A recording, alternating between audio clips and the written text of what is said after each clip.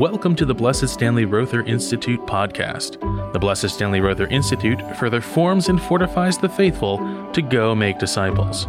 Today's episode features a presentation given at the Catechetical Conference held in Oklahoma City on September 17th, 2022.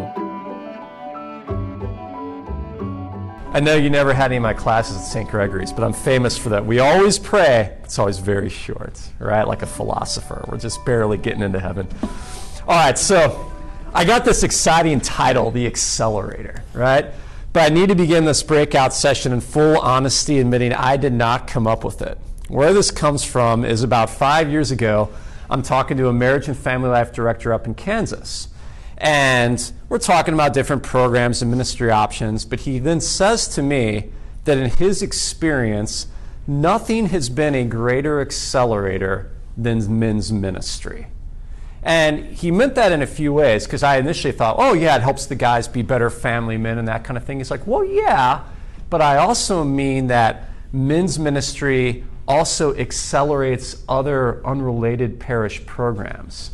I kind of like this image. It's usually used with economics, but men's ministry is kind of like a rising tide that lifts all boats simultaneously. It has that effect.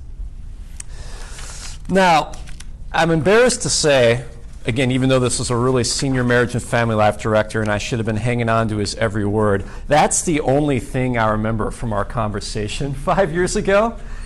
And I think why I remember it is the Lord has kind of hammered it into me repeatedly since then. Since that conversation 5 years ago, I have heard the same thing in different words from different people who don't know each other.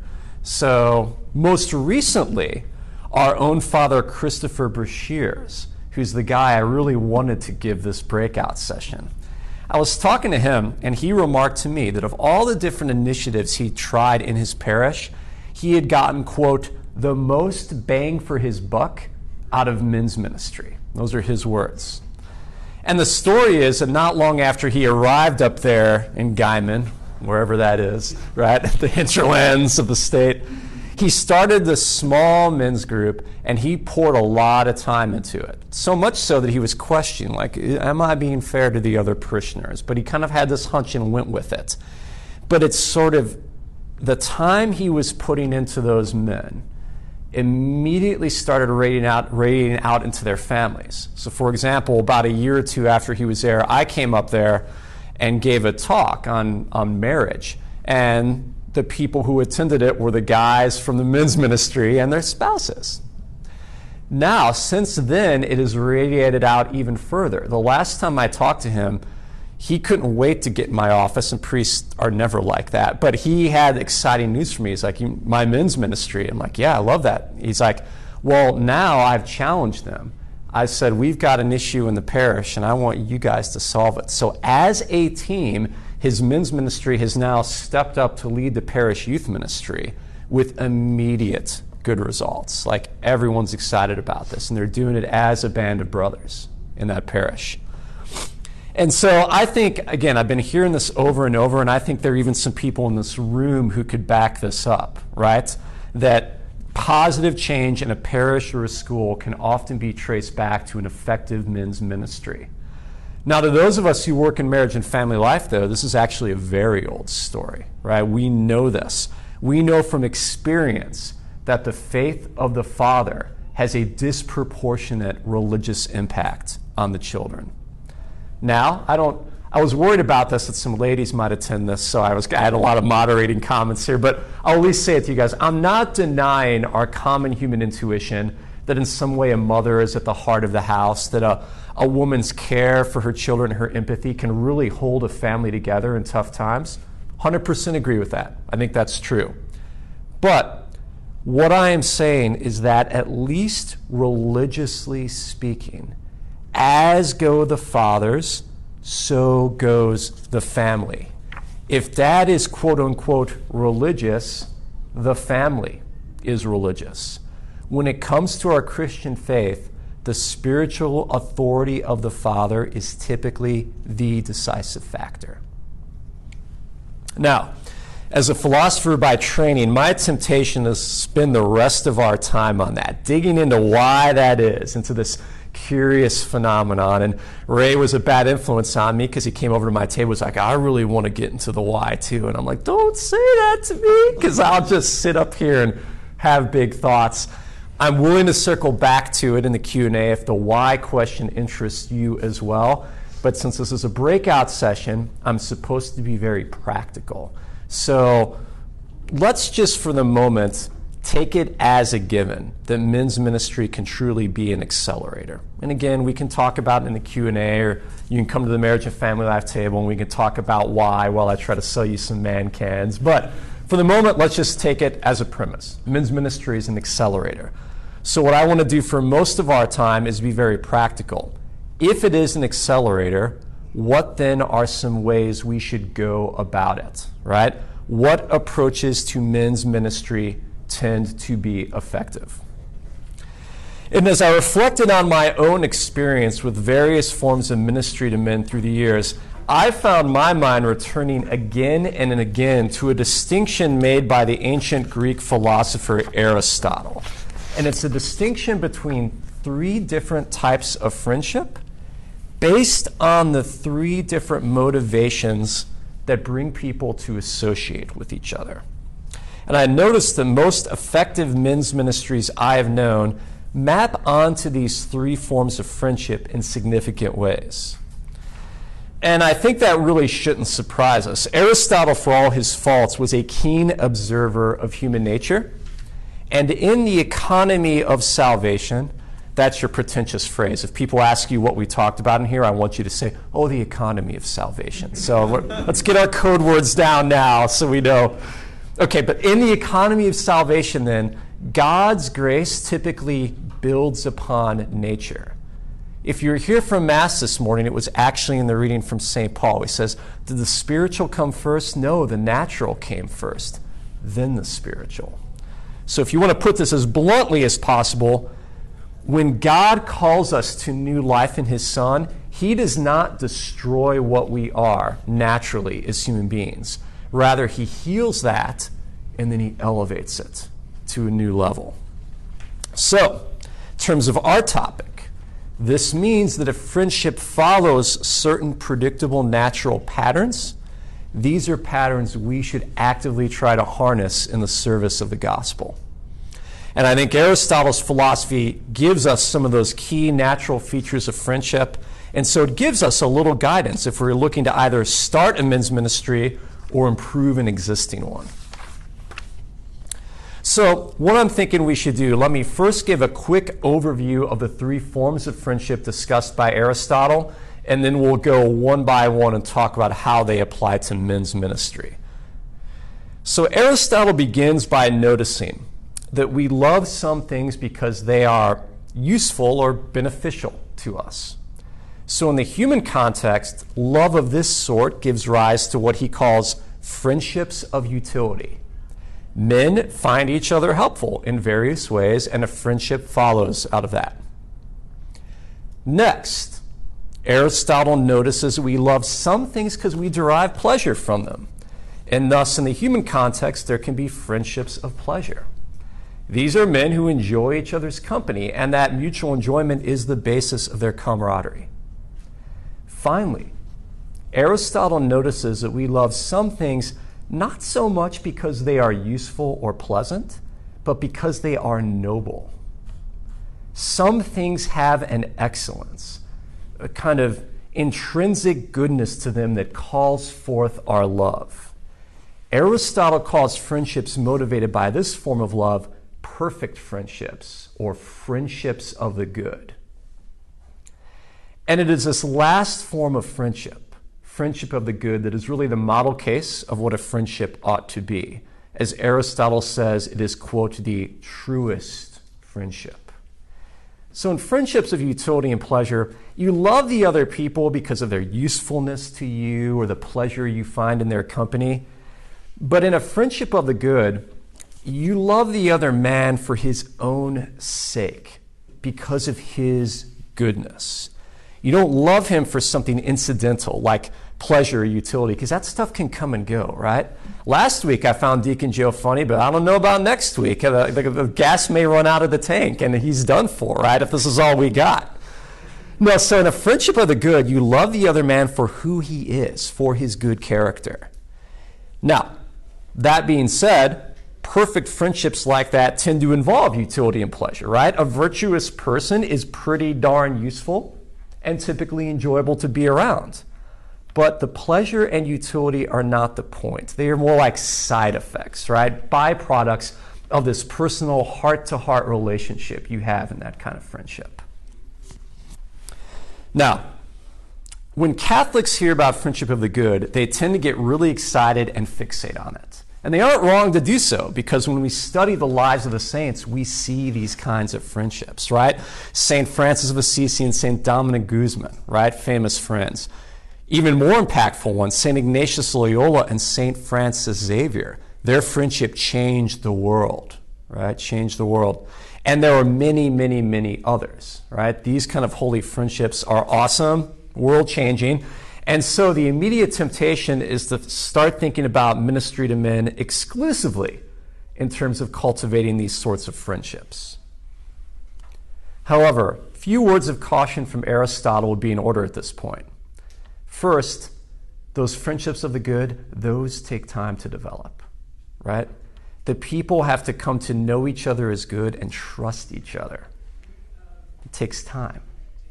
And friendships of the good tend to be rare because, strictly speaking, these friendships are only possible for morally good people. And grumpy Aristotle thinks, well, morally good people aren't that many of them. They're kind of a rare thing. To kind of update his language, let me put it this way. You have to be capable of loving unselfishly to form one of these friendships of the good, and a lot of guys just aren't there yet, right? In our contemporary culture, the men to whom we are frequently going to be called to minister are going to first need to be fixed in various ways before we can call them into unselfish friendship or into service. And I actually think it's a mistake a lot of otherwise well-intentioned men's ministries make, is they try to put guys into service before they fix them. So, but that's my opinion. Again, Ray will give you the straight dope when I'm done, right? So my thesis in this talk is that while friendship of the good is obviously the best thing to aim at, and I am going to discuss it, these other forms of friendship identified by Aristotle still remain important to us if we want to minister effectively. All right, so that's the big overview. Now let's go through them one by one. And let's begin by thinking about men's ministry in light of friendships of utility. Again, these are friendships that arise because men find each other useful or beneficial in various ways. While there is obviously an element of selfishness to it, there is also real goodwill involved, which is why you can call it a friendship. So for example, let's say you have a friendship of utility with your car mechanic, right? Hey, a good shady tree mechanic is hard to come by, right? And for his part, he sure appreciates your business. It's not often a man has a car as bad as yours, right? Your jalopy is constantly breaking down, and that's putting his kid through college. So you like each other, right? Now, if you see him at the grocery store, you run into Bob the mechanic, and he tells you, Deacon Joe, last week I won $10,000 on a scratcher's ticket. You're going to be legitimately happy for the guy. You have goodwill for this man. You're happy, right? So again, it's slightly imperfect, slightly selfish, but it's friendship, right? So here's the question. Why not approach Catholic men's ministry with this sort of friendship in mind? Why not establish some group or activity that is blatantly useful to men? It has been done before. I should have asked this as a Catholic trivia question, but arguably the most famous men's ministry here in America, the Knights of Columbus, starts exactly in this way. Catholic immigrants coming over here being forced to take dangerous jobs. They're dying. We got to find a way to take care of their widows and their families. And so this is how the Knights begin. They begin as a mutual benefit society, a friendship of utility. And insurance is still a major part of what the Knights do. There are plenty of other human needs beyond the financial. I'm involved with an ecumenical men's initiative called F3, We take turns leading these free guerrilla boot camp workouts in the mornings in parks and parking lots before most people are awake. Like the Knights of Columbus, F3 aims at greater things. All our workouts end with a prayer, and we do service projects together and stuff like that. But the workouts are always the foundation. Why? They meet a need. They meet the need men have to be physically fit. And so we form friendships of utility with each other to help achieve and maintain fitness. That's easy when you're young bucks. I see these youngsters in the room, they're like, oh, man, you start having kids, you're working out, it gets hard to work out. So I've reached this point at least where I'm like, if I don't have another man cracking the whip on me, if there isn't a guy who's going to be texting me at 6 a.m. in the morning saying, where are you? You owe me burpees, right? I'm just going to let myself go, all right? There's even such a thing as the spiritually useful, as strange as that sounds. And I'm glad Dr. Fujikawa is not in the room to throw the theological flag on me. But just hear me out, okay? As a Catholic man, I deeply appreciate events in which the sacrament of reconciliation is offered. Confession is something I need, and I love it when it's actually offered at a convenient time for me. Not for 45 minutes on a Saturday afternoon, 30 minutes of which are taken up by the old woman in line in front of me. She's obviously Jack the Ripper or something. She goes in the box and doesn't come out. I mean, like, it's frustrating, right? So I love it. I love it when there's confession at a thing. I also appreciate opportunities to pray in front of the Blessed Sacrament, right? And again, it's only men in the room, so we can be frank here. Sometimes it's useful in kind of a naughty way. I'll be the first to admit I've gone in the little Eucharistic adoration room at the Oklahoma Catholic Men's Conference a time or two because I wasn't a big fan of the speaker. Most of them are good, but every now and again you get a stink bug, right? But hey, it got me to pray, didn't it? If they hadn't had that little room there with Jesus, I probably would have gone out to my car and wasted time on my phone or something like that, right? So this was a good thing. I think the men's ministry at St. Eugene's here in the city does a good job with this as well. Their group meets on Saturday mornings, and typically they begin with Mass. Well, a Saturday morning Mass is actually kind of hard to find in our Archdiocese. That's a whole separate issue that I'm not going to discuss because they're going to send out this recording. Hopefully they'll edit that part out. But again, kind of nice, kind of useful, right? It meets a need. So I think this is our first tip for men's ministry from Aristotle. Identify needs, or if you can't, have the men identify their needs. We're all good at talking about what we want, right? And then support men in forming groups that can meet those needs, groups that are obviously beneficial to the men. The challenge here is that the needs might not seem initially Catholic enough to merit your attention or to easily win the immediate approval of your pastor. I talk about this a lot with Deacon Joe, right? Maybe the men feel they need to learn the basics of canning so as to be better able to feed their families in the event of supply chain breakdowns. Maybe the men feel they need to learn the basics of firearms safety and marksmanship to be better defenders of the innocent life in their families. Maybe the men feel they have a need to learn Latin together or Spanish, whatever it may be. So my opinion, subject to revision by appropriate authorities, is this: as long as the need in question is not obviously opposed to the faith, why not? What's the problem? As St. Augustine writes, here's your second pretentious line, because remember, economy of salvation. Now write this one down too. Your spouse is going to be impressed. It is from the place one has fallen that one must rise again. It is from the place one has fallen that one must rise again. As we would normally say that, meet people where they are at. All right? Meeting needs hooks men. It begins to bring them into contact with other Catholic men, weaving them more into the community. And once such friendships get established, there is nothing preventing them from growing into something better. In fact, I would wager that the Holy Spirit, the teacher, will be actively seeking opportunities to make use of those Catholic male friendships in just that way, to grow into something greater. Again, grace likes to build on nature. Get the friendship in place, let God work at it. All right, that was friendship of utility. Now let's move on to friendships of pleasure in men's ministry. As I said earlier, these are friendships based on the enjoyment the men have in each other's company. As with friendships of utility, there is certainly some imperfection here, but as with friendships of utility, there is also real goodwill on the part of the friends. They like hanging out together. They want good things for each other. And as Aristotle points out, these friendships are actually a little bit of a step higher because these are people who do actually want to hang out together. Again, going back to your car mechanic, you love the guy, he's a real friend, but how often are you really going to invite him over to your house? You're probably not. But you are going to invite Fun Bobby over to your house. He livens up every party, right? So these friendships of pleasure are moving in the direction of truer friendship because they have that characteristic of spending time together. Now, here I think the objection might be slightly different. Of course, we all want the men to enjoy themselves. Our men's ministry is fun, so you aren't telling us anything we don't already know.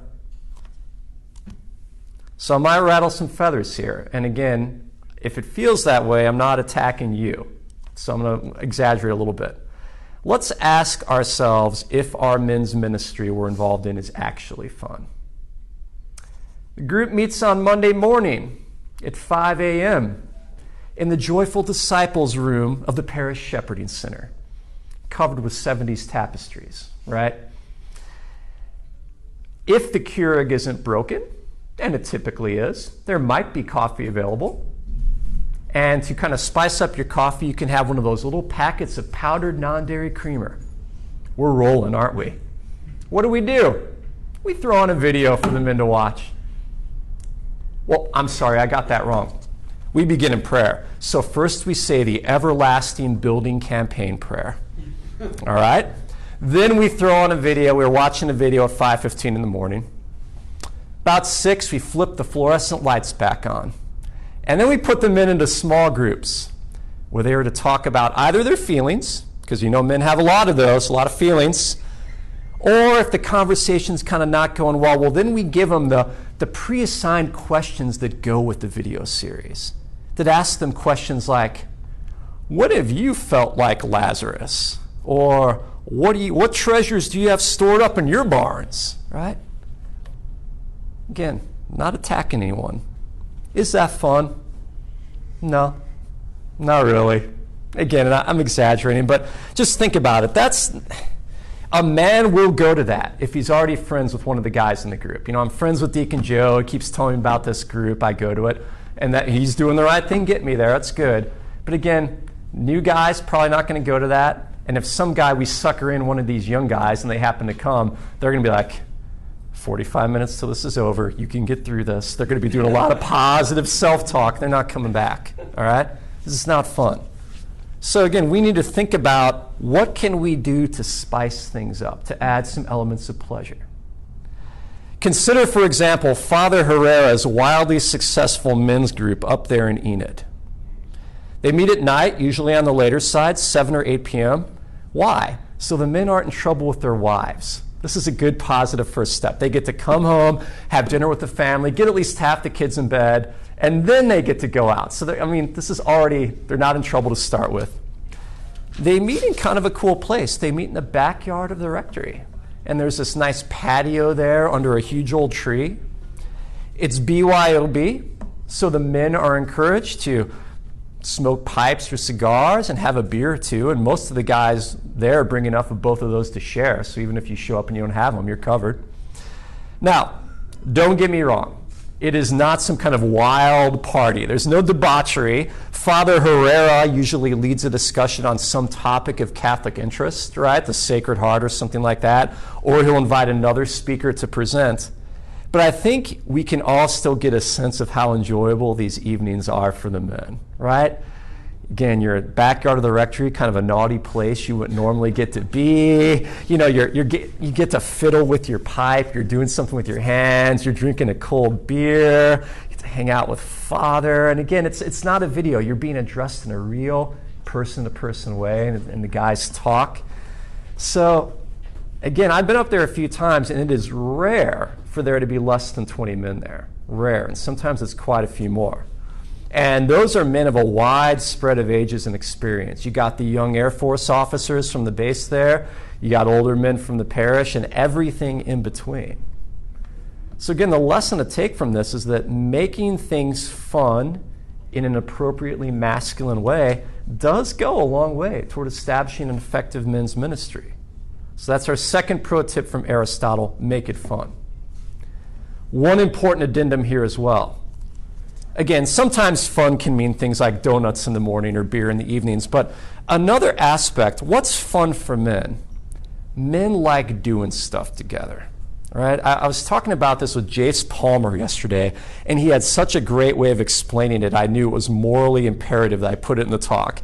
Jace said this. He said, men initially make friends by walking side by side with another man, not initially being face to face. It's kind of the opposite with women, right? I can say that in this room full of dudes, right? Is that women, they kind of want to start with that face-to-face interaction. But as guys, we kind of like to ease into it. Let's be building this treehouse together as kids, and we're stealing our parents' tools and the wood from Dad's barn that he was going to use, and we build this treehouse, and what are we going to do now? I don't know. Let's have a party in it, you know. And then at a certain point, finally, you're like, hey, we're friends, aren't we? And because you built this treehouse together, it's not weird or creepy. You can be like, yeah, we're friends. And we high five, and then the rest is history, right? That's kind of the male dynamic. It's when you're a kid, when you're 40. Either way. All right, so make it fun. All right, let's turn now. I don't know how I'm doing on time. I don't even care. I'm going to do what I want. Let's turn now to the final type of friendship identified by Aristotle: friendship of the good. As I discussed earlier, in this form of friendship, the goodwill or the love at the core of the friendship is a response to the goodness of the other. While the friendship will typically be beneficial and pleasant, those aren't the factors driving the friendship. Instead, the other is loved in a way that is fundamentally unselfish for the other's sake. Such friendships are rather obviously a good fit with our Christian faith, so much so that St. Thomas Aquinas made use of this idea in his definition of the theological virtue of charity. According to Aquinas, what is charity? It is friendship with God. And he means it in this friendship of the good kind of way. Because even though we get a lot of benefits from God, and sometimes we can even have, Mass can be pleasant or something like that, that's not the point, is it? Right? We're supposed to love God for his goodness, and these other things kind of can come along with it. Now, Aristotle also points out that these kind of friendships provide ongoing formation in virtue, training in virtue, as he puts it.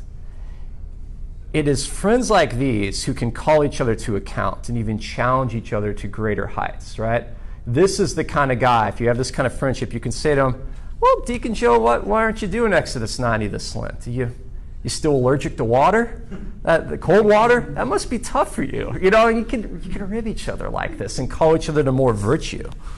Sorry that Deacon Joe is the example, and he can't even retaliate because he works. He'll find a way to get vengeance, sir. Yes. It's because you're sitting at the teacher's desk, too. I feel like this is a class report in some way, and I'm failing. All right, so while friendships of utility and pleasure have their place, these friendships of the good are our ultimate goal for men's ministry. So the question then becomes, what type of men's group could be conducive to the formation of friendships like these? And Aristotle makes two brief remarks that give us some basic directions. One I already mentioned. These friendships take time to develop. And that is a truth that is at once both sociological and philosophical. Sociologically, it's just our human experience. Friendships like this don't happen instantly. They take time. Everyone knows that. But philosophically, the reason for the slow development is clear. The men have to come to recognize and admire each other's good character. that necessitates seeing how the other man is going to react in various situations. So it cannot be an instantaneous judgment. So the ramifications for an effective men's ministry should be clear. This kind of ministry is a long game. This is not something you can execute as a short-run, 8-week program. That just doesn't give enough time for the men to get to know each other. So if we're going to be effective, we have to be patient. We have to think in years, not months. Again, sorry to not give you the good news, a silver bullet. It will work. It will bear fruit if you're willing to give it 5 years. Second remark from Aristotle on these is more cryptic, but I think it's even more important. Aristotle says that in order to form friendships of the good, the men must, quote, eat salt together. The men must eat salt together. What does that mean? Don't read Aristotle scholars. They ruin everything. These nerdy academics are like, well, eating salt together means that the men dine together. And they, and so it's like, oh, Chick-fil-A is the key to your men's ministry. Well, I don't buy it. I don't buy it. When I hear eat salt together, I think of hard times, right? Salt is when you sweat. Salt is when you're trying to preserve food and stuff like that. So I think the suggestion here is that men's ministry needs to involve some difficulty, needs to involve some sacrifice for the men. And I know this is all wrong, right? We're told to water everything down, can't have anything challenging. We have to be pastoral and welcoming to everyone, radical hospitality. But look, if you want to help men form virtuous friendships, such dilution is the opposite of pastoral. Doing something difficult with other men actually bonds men together like nothing else. Deep down, men crave a challenge, especially a challenge so difficult that it can only be accomplished with the help of other men. That's what we want. Men need a purpose, they need a high call, and they need to answer that call with other men. There's this famous men's author, Jack Donovan. His line is, "The way of men is the way of the gang." The way of men is the way of the gang. We want to do a hard thing. We want to do it together. So, encourage the men to do Exodus 90. Encourage the men to do an overnight hike together, especially if you can get one of these young gun priests to go along and say Mass for the group on the top of a mountain at midnight or something. Like, this is the direction we want to be going in, right? Encourage the men to do some kind of crazy fast. Literally anything that will be difficult can build the kind of men's ministry that builds these friendships. Again, I mentioned F3 earlier. In F3, we periodically engage in what we call CSOPs, which is an acronym. It stands for completely stupid and utterly pointless events. For example, like doing a 24-hour run as a group, where you're all taking turns running for 24 hours, or doing 10,000 burpees together over the course of a weekend, right? Now, we make fun of ourselves by saying that these events are stupid and pointless, but we aren't really being forthright, are we? The challenge the men undertake may be in itself pointless, the 10,000 burpees or whatever it is, but it is far from stupid or pointless that a difficult thing is done together by men. That's the key. That's the pro tip from Aristotle. For friendships of the good, get the men to eat salt together in some way. All right, let me sum up.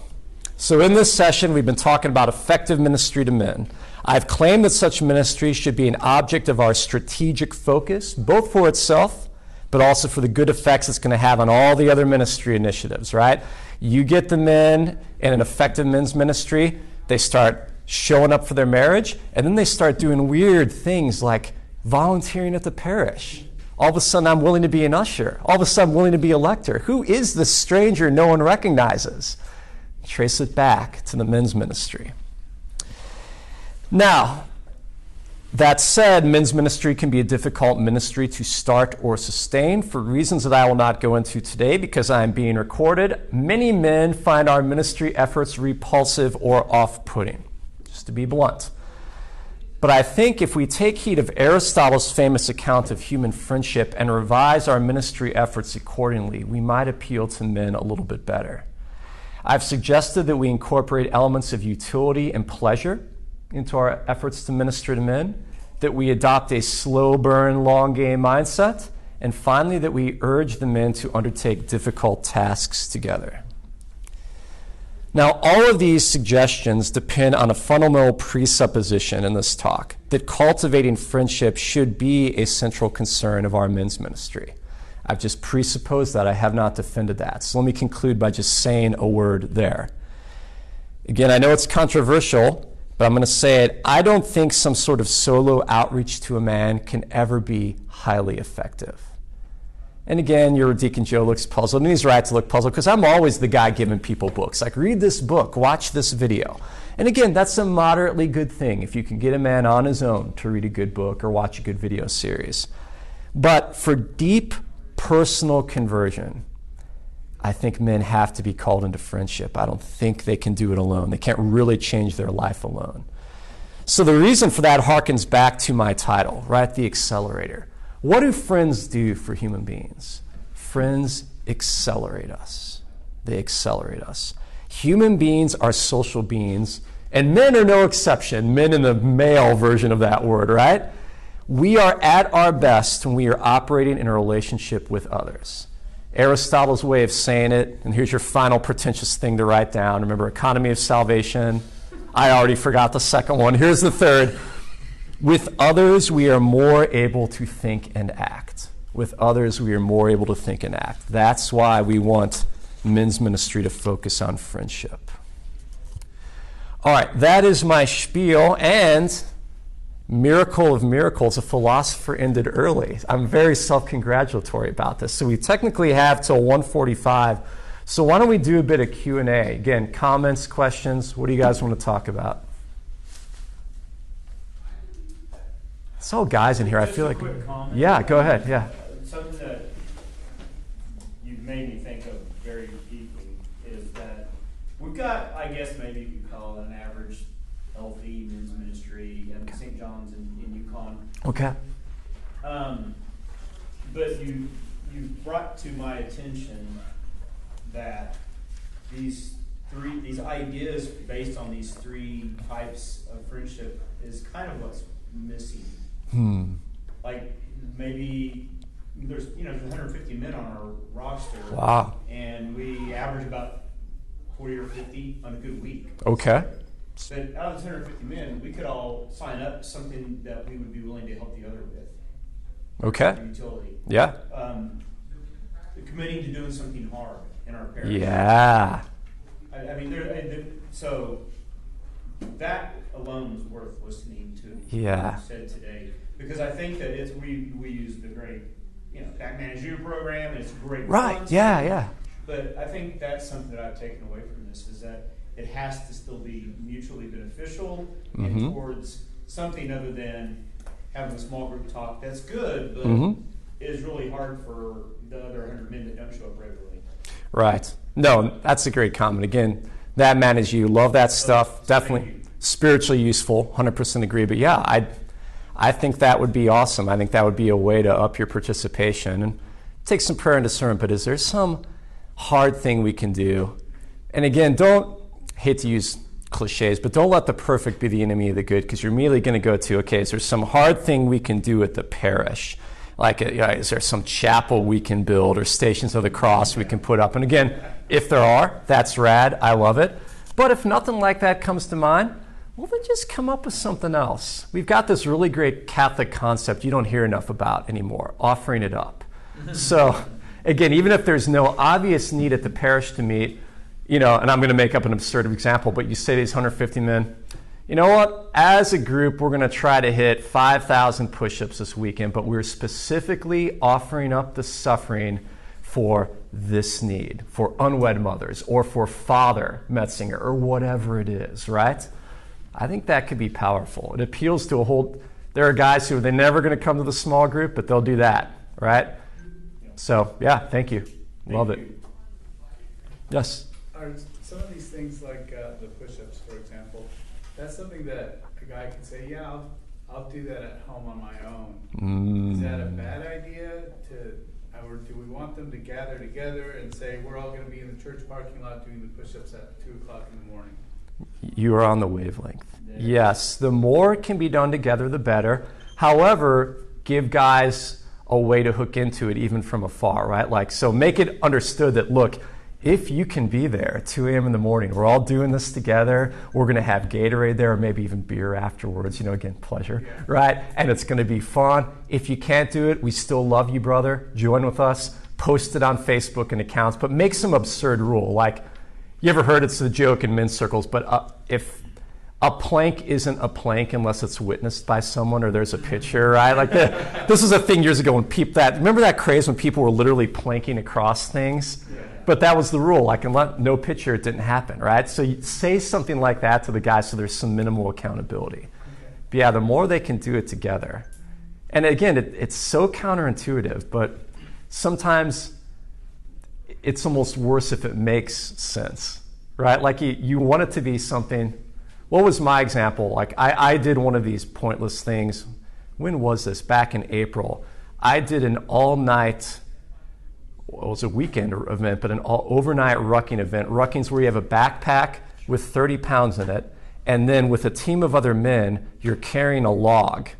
And we did this overnight for 15 hours. And I'll never forget the look on my wife's face when I was first explaining to her what I wanted to do. It's like, what do we got the weekend of April 29th? Because I want to go to Northwest Arkansas and do this rucking event. What's rucking? Well, the weight and the log. She's looking at me like this. But in my heart, I was like, oh, I want to do this so much more now. The fact that you're reacting like that confirms me in this, right? So for what it's worth. What I find so difficult when I talk with everybody around in Archdiocese, I'm from a very small town, very small parish with 2 missions. Yes. And we probably don't have 45 men in our O'Keene parish. Yeah. And their ages from new fathers, right? Some, not out of high school, but we have some of those types, up to men my age. Right. I'm 70, almost 72, and up to 80. And it's just trying to get men together, even is difficult, much less doing so many things that you're trying to do with such a small group of men. Yeah. And that's why I'm here. I want to see if there's something I could get going that might help our parish to get that, not only the utility, but the third thing of Aristotle going. That, just friendships are the good. Really good. Some of these guys I grew up in high school with. Yeah. Yeah. Any thoughts on that from anybody? Yeah, that's where I think that category of the spiritually useful can come into play, right? Because again, maybe the guys are at different ages where they don't want to do push-ups in the parking lot at 2 a.m., but we all need to get to confession. We all need to receive the Blessed Sacrament, go to Mass. We all need to kind of be challenged as men. And that can appeal to kind of 20-year-old and an 80-year-old. So like St. Eugene has a good spread of men at their men's group. Again, a lot more men to work with. I'd like to try to come up with that Enid one possibly, but being one of 2 deacons in our parish and the first 2 deacons we've ever had. Yeah. We're taking care of building funds, checking air conditioning, changing air filters, yeah. doing RCIA, making sure we're there for opening for RE almost every Wednesday. Yeah. So it just puts a lot on us, and trying to get a ministry started is even almost out of my mind. Well, see, I completely agree with that, and that's why you need a men's ministry so bad. You're going to run yourselves ragged doing stuff that a whole team of men should be doing. Even if it's only 45 men in the parish, still, what could 10 men do that 2 men, So again, what can you... I have to answer for myself. I'm 42. I'm interested in having a beer with an 80-year-old and a 24-year-old at the same time, because I know I got a lot to learn from the older man. I've reached that point in my life where I'm like, Dad was right. What else do I need to know from an older man? But I also recognize that, man, if I could give a little bit of guidance to this 24-year-old and not do some of the dumb things I did. So I think, again, it's going to be hard with all your activities, but if there could be a one night a week, and you can even put limits on it, like come show up at 7:30 p.m. for 1 beer and a 5-minute talk on whatever subject, but still getting men together. It's really amazing, and kind of so to lower our expectations, again, I said this at the start of the talk, but we have the Holy Spirit, right? So our job is to just do our best naturally, even if it's for 5 men in a remote parish, and then see what the Holy Spirit can do with it, right? So just find a way to get them in together. Men, our culture, when we're young, we're encouraged to have friendships as men, and our parents get worried if we don't. Like, Billy doesn't have any friends, let's put him in baseball so he makes friends. And so we get friends up to the end of college, and then the moment when we really need friends, we start getting married, having babies, stepping up into things like the diaconate and great service. That's the moment at which we're kind of discouraged from going out and making friends. Like, it's why do you want to get together with the other guys in the parish? Are you guys weirdos? Like you'll get comments like that.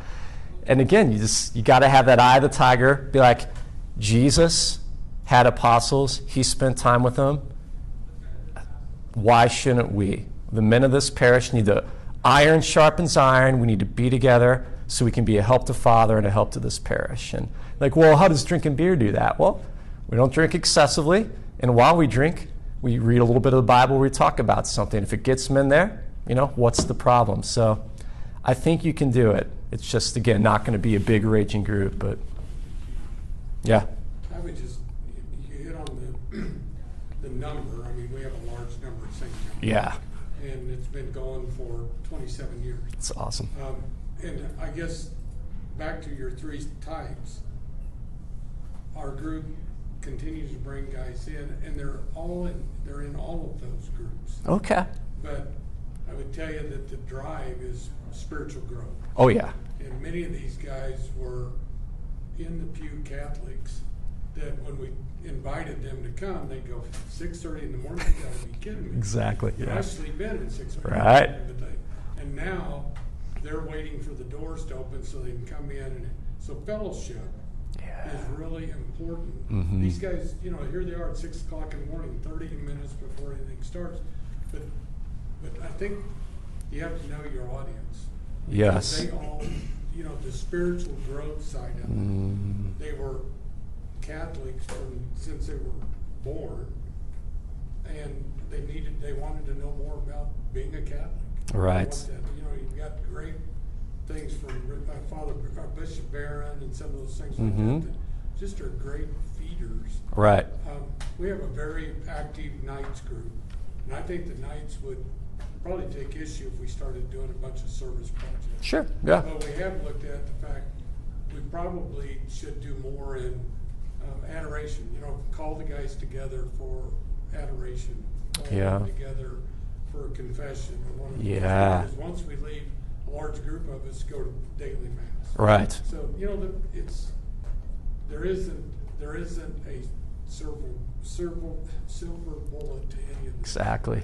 Yeah. I mean, you really kind of just have to grow. I met this morning early with a group of young guys.